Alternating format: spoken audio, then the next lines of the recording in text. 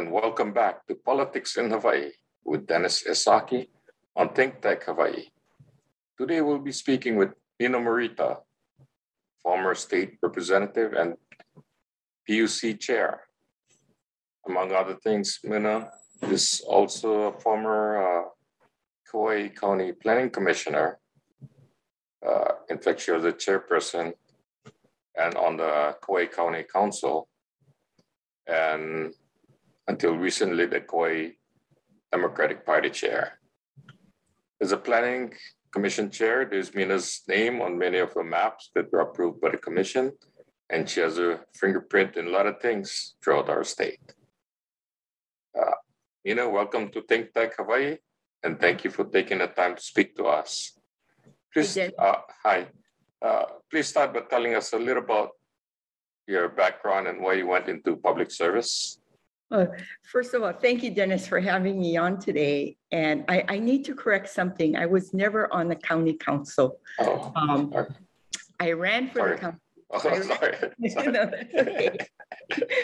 I ran for the county council in 1990, and I lost. I lost by a couple hundred votes. It was the first time I ever ran for public office, and I said I was never going to do it again. But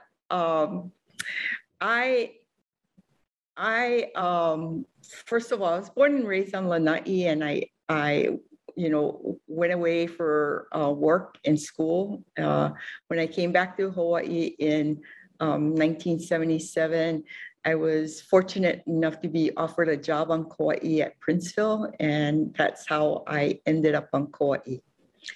And never thought I would get involved in politics locally. And, I was inspired by Joanne Yukimura. And in the mid 1980s, one of the hottest topics in Hanalei was the Hanalei boating issue, where tour boats down the Napali coast was leaving from Hanalei Bay. And I became a community activist over that issue.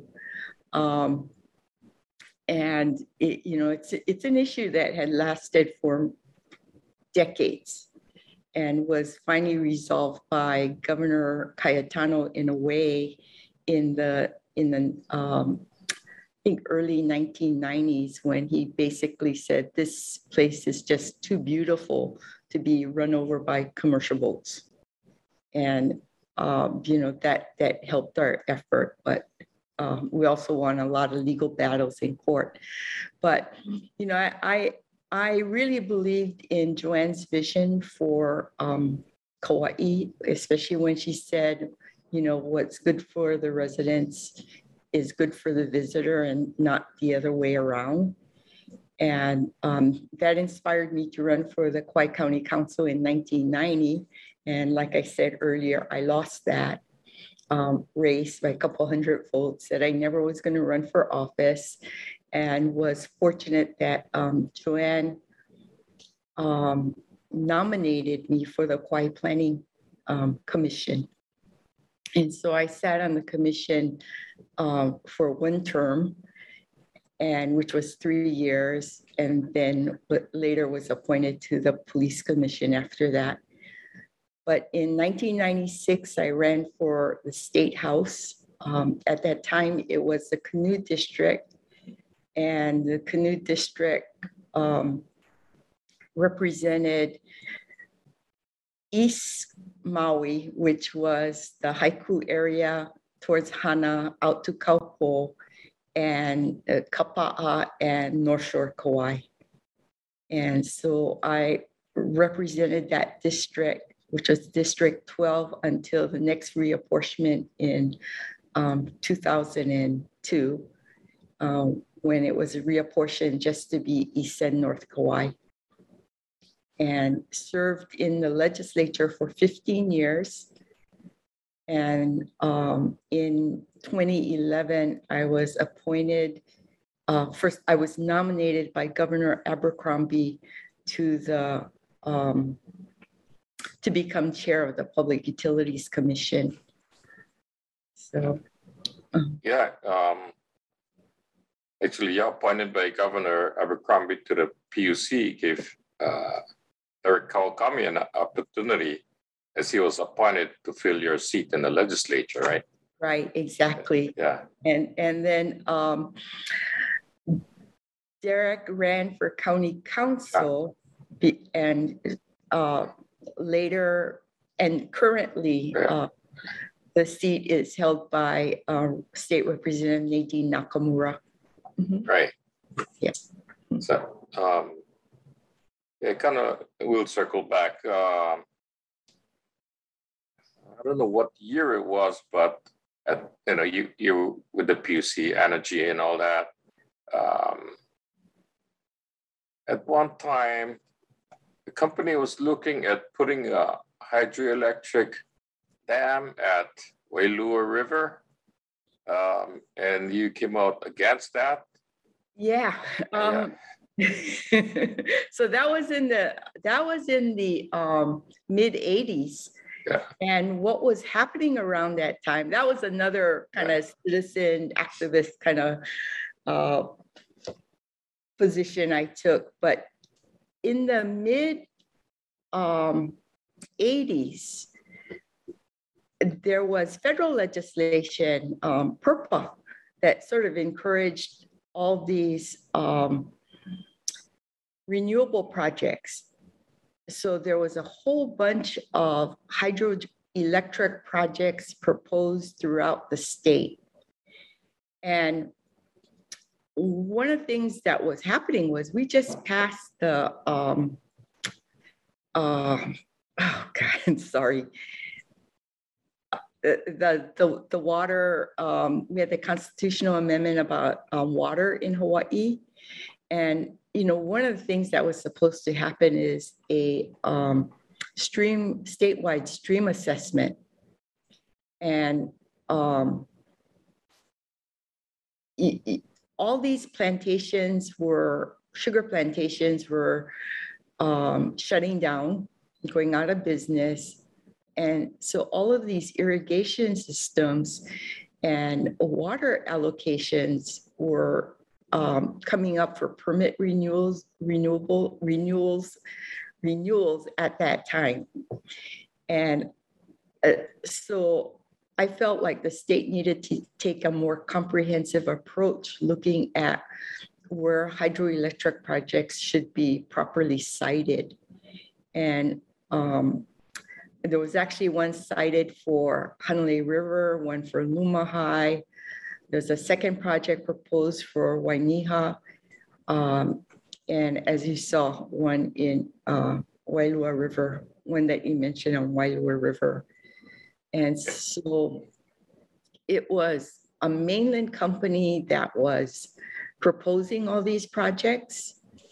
And when I looked into them, they didn't really have a good reputation. And that's another reason why I opposed the project. They didn't have any credibility behind them. And in the background, all of these kind of permits they said that they had were being bought and sold without these projects being built. So, yeah. If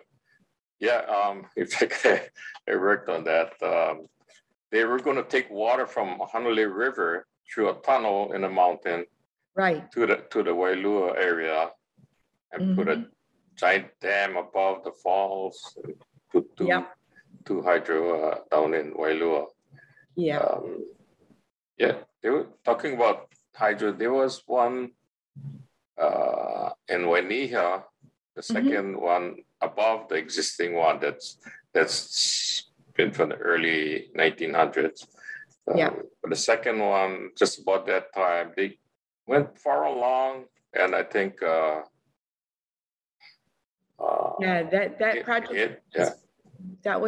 project was proposed by McBride.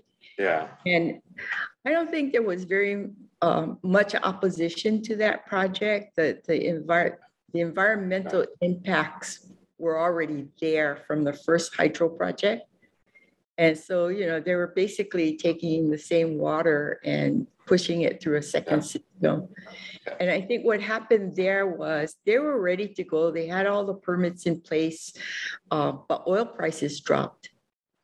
And so it made the project no longer feasible. All right. I think Weinberg was on the board, probably said you weren't going to do it. Yeah, which Yeah. was, which is kind of sad because I think, you know, like you need a diverse portfolio of renewable resources to get to where we want to go at 100% by 2040. And, you know, hydro plays an important role in that. It shouldn't play a sole role, but it plays an important role. Yeah, you're talking about, you know, the price of oil. Their contract was tied to the price of oil, and the price of oil, you know, went up and down. At one time, it skyrocketed. So KIUC inherited the contract, and we're paying high. I think it's been renegotiated after that, but it was part of a biodiesel plant also. And they wanted to tie it into the price of oil, and the price of oil went in half. So they went that business. So, you know, so you cannot really do that. Yeah, no, I think one of the better policies that was made was decoupling energy prices from oil. Right. That was okay. Since, you know, we're talking about the PUC, you know, a lot of us don't know much about the PUC. We see, oh, you got to approve the truckers and all that, right? Oh, you get the PUC number on the trucks. How is PUC tied to clean energy? So the PUC regulates the utilities, electric utilities. So they basically regulate Hawaiian Electric Company and its subsidiaries, which Maui Electric Company, Hawaii and Electric Light Company, as well as Hawaiian Electric Company on Oahu. And this is kind of unusual for a co-op, but they also regulate the KIUC. And so that's how it's involved in energy issues. And besides electricity generation, they also regulate the regulated part of Hawaii Gas, which is the pipeline system that delivers synthetic natural gas on Oahu. Yeah, but, well, you know, you guys got a tough job, or you had a tough job at the PUC. But actually, before you was Dennis Yamada. Right. Yeah, well, a couple chairs before you. He was in at the time. KIUC went in for the purchase from citizens, and it was rejected the first time around. Right. We had to work through that. I remember. Right. And I think rightfully so, because the PUC came back and said that the price is too high. The purchase price was too high. And of course, you know, it was renegotiated and lowered. Yeah, I think it was 275 or something. It came down to 215 after it. 15 million. Yeah. But it was a tough one. I worked on that. We had to fly to the mainland a few times, negotiate with them. And, you were on the founding board, right? Yeah. We had a couple of us were doing negotiation and stuff. I mean, wasn't, you know, I didn't know much in the beginning, but to learn. No, I think we all learned. Yeah, we all learned a lot. During that period, while I was in the legislature, like I said, I was in the legislature for 15 years and 13 years in the legislature as the House Energy and Environmental Protection Chair. And so, you know, one of the things that I had to look at closely during the KIUC purchase was, you know, were there any laws that were going to be barriers in the acquisition? I think the other issue that we debated at that time was whether the co-op should be regulated or not, because typically Co-ops are not, yeah. Co-ops are not, yeah. But I Yeah. think to give the community comfort, and to build a reputation of the cooperative, was decided that it should be regulated to give some oversight. Mhm. Yeah, yeah. I think there was an issue. They didn't trust the Newport guys who knew nothing about electricity or things of that sort. Um, as you mentioned, there are over 900 co-ops like us on the mainland.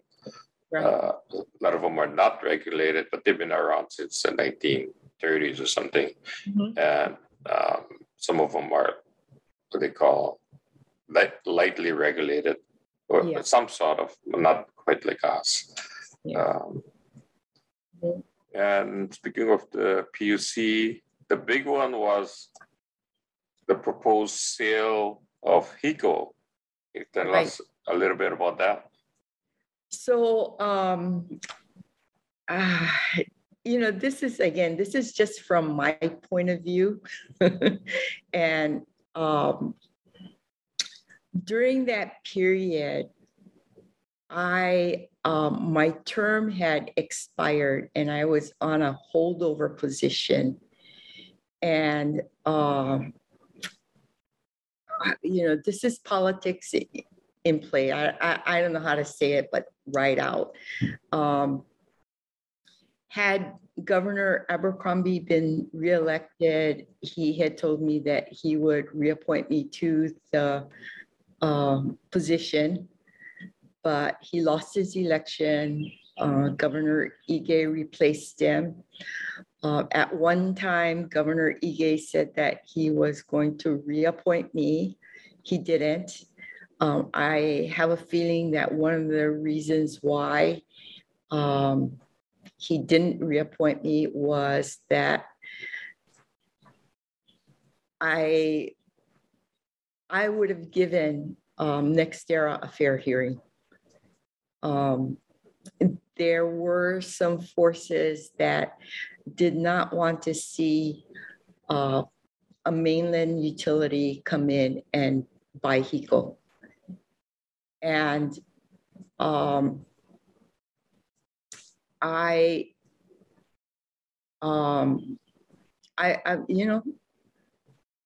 as the PUC should have been, open to hear the evidence of whether it benefited the public or not. And in the end, I was replaced by Randy Iwase, who became the chair and oversaw the acquisition or the denial of the acquisition. Mhm. Yeah, there was an interesting situation. Yeah, I think the situation in Hawaii would have been a lot different. I think HECO's acceleration to a cleaner, more affordable system would have happened under Nextera. They had the chops to address a new business model for the state. And, and that was a challenge throughout the company, that electric utilities had to transform themselves to catch up with technology. And I think they were one of the few companies in the nation or even in the world that would have had that ability to transform the electric utility in Hawaii.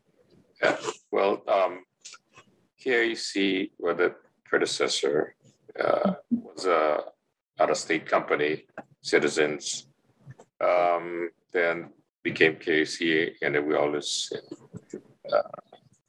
mentioning that KIC, with the help of NREC, the national organization that we belong to, has become one of the leaders in the renewable. Yeah. But was that your PUC thing tied in a way with is there a lawsuit against the state? A lawsuit against the state on what issue? What was that? Have to do with the directorship or something or Oh, somebody okay. else? So one of the things that I filed a lawsuit against the state regarding the appointment of commissioners.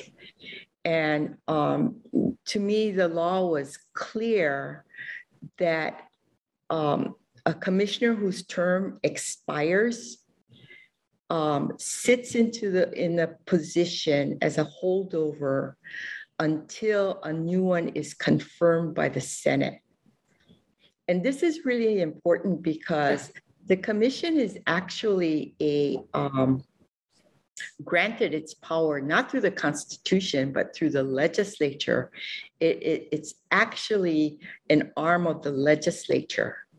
And to me, how the confirmation by the Senate is really important because in a way, the PUC has taxation powers, because we set the rates, we set the fees that impact ratepayers or the public in general. And so, you can't just put anybody that hasn't been confirmed by the legislature in that position because of the kinds of powers the commissioners have in setting rates and fees. Mm-hmm. And so I actually lost the case, but the only thing that gives me some consolation is the dissent was written by the Chief Justice. So the Chief Justice actually sided with my position.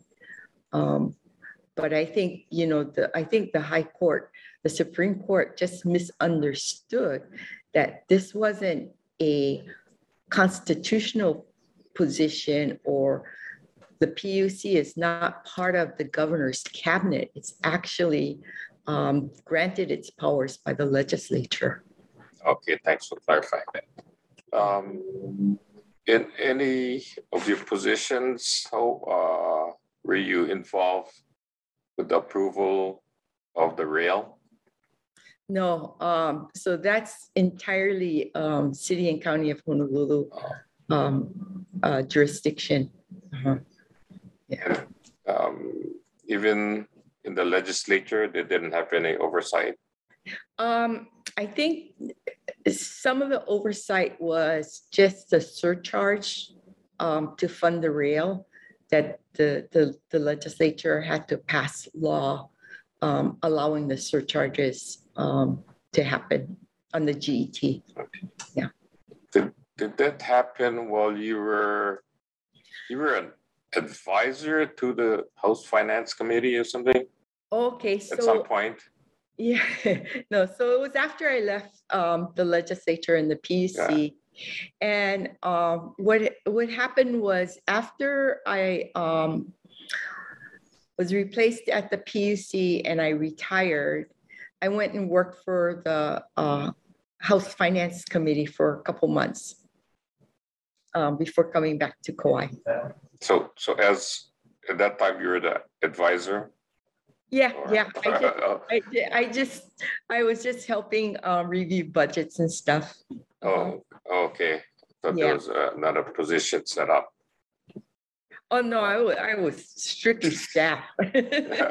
Strictly, okay. Which was great. I think I wish I had worked there when I was younger. Because you get to see everybody's budget, and when you review the budget, you get to see how what the operations are like and what the policy priorities are within departments and stuff. So, yeah, I just there was a picture. Were you working in Washington D.C. also? Yeah, when I was 18 years old, I got hired by Senator Fong's office as his receptionist. Oh, good. Well, yeah, that's where a lot of people get their start, with Yeah, working, get their foot in the door there. yeah, and it's a I cherish that part because I mean I was a girl from Lanai, Yeah. and this going there to work, that was my first trip to the mainland. Oh, And well, and it was a really exciting period because it was nothing like Washington DC is today. There was a lot of bipartisanship. When I was there, Watergate was happening. um, Senator Fong was had a lot of seniority, and he was involved in a lot of key issues like immigration, um, women's issues, choice issues. I think, even though he was a Republican, that was gonna be my next statement. yeah, he was, he was a very liberal Republican who supported women in choice, who supported immigration, um, and and and so I really appreciated the work that he did because there was no real distinction between the parties Yeah, because of the bipartisanship. yeah, Mhm. yeah. Yeah. It's interesting.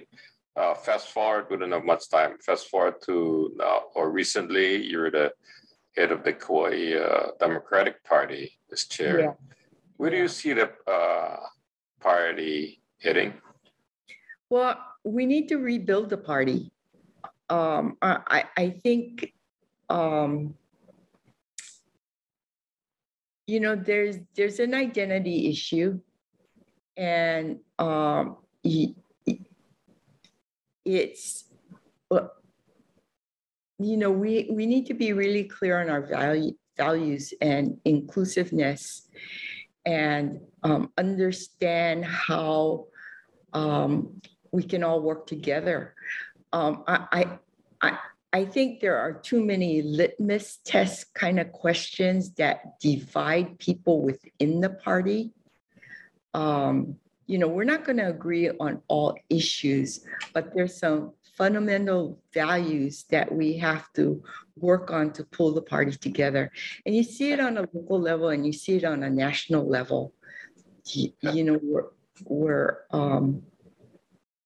the Republicans use the progressiveness of the progressive wing of the party against the party itself. Yeah, we got just about a minute left. Yeah, we got new blood, like Tyler Dos Santos Tam as the head of the state Democratic Party. Yeah. So hopefully we can move forward. Yeah, I believe he's done a great job. Yeah, that's good. Mhm. Yeah, we got a little bit of time left. You got any closing statements? No, I think. What you gonna do from here? So I've just been since I retired, I spent the first year of my retirement writing a blog, a book, and a chapter for a mainly geared at the financial sector of energy. I now sit on the board of the Hanalei Initiative and Hale Halavai Ohana Ohanalei, and those are two North Shore nonprofits.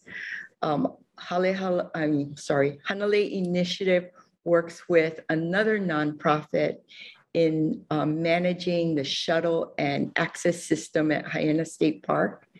And that's really exciting because it really changed Hyannis State Park to be more cultural and natural resource focused and managing the number of people going out there.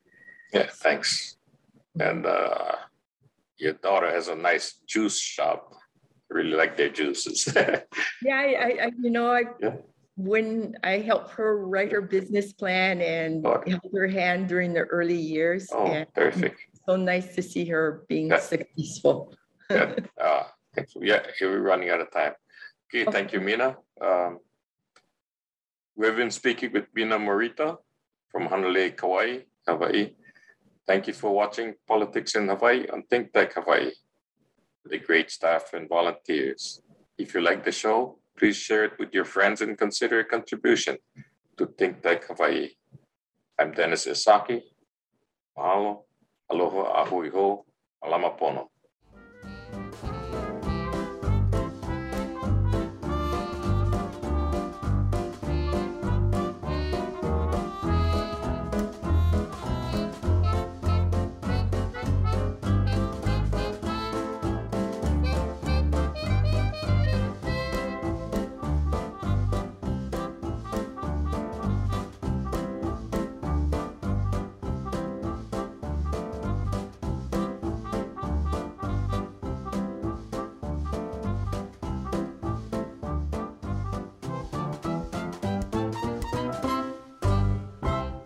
Thank you so much for watching Think Tech Hawaii. If you like what we do, please like us and click the subscribe button on YouTube and the follow button on Vimeo.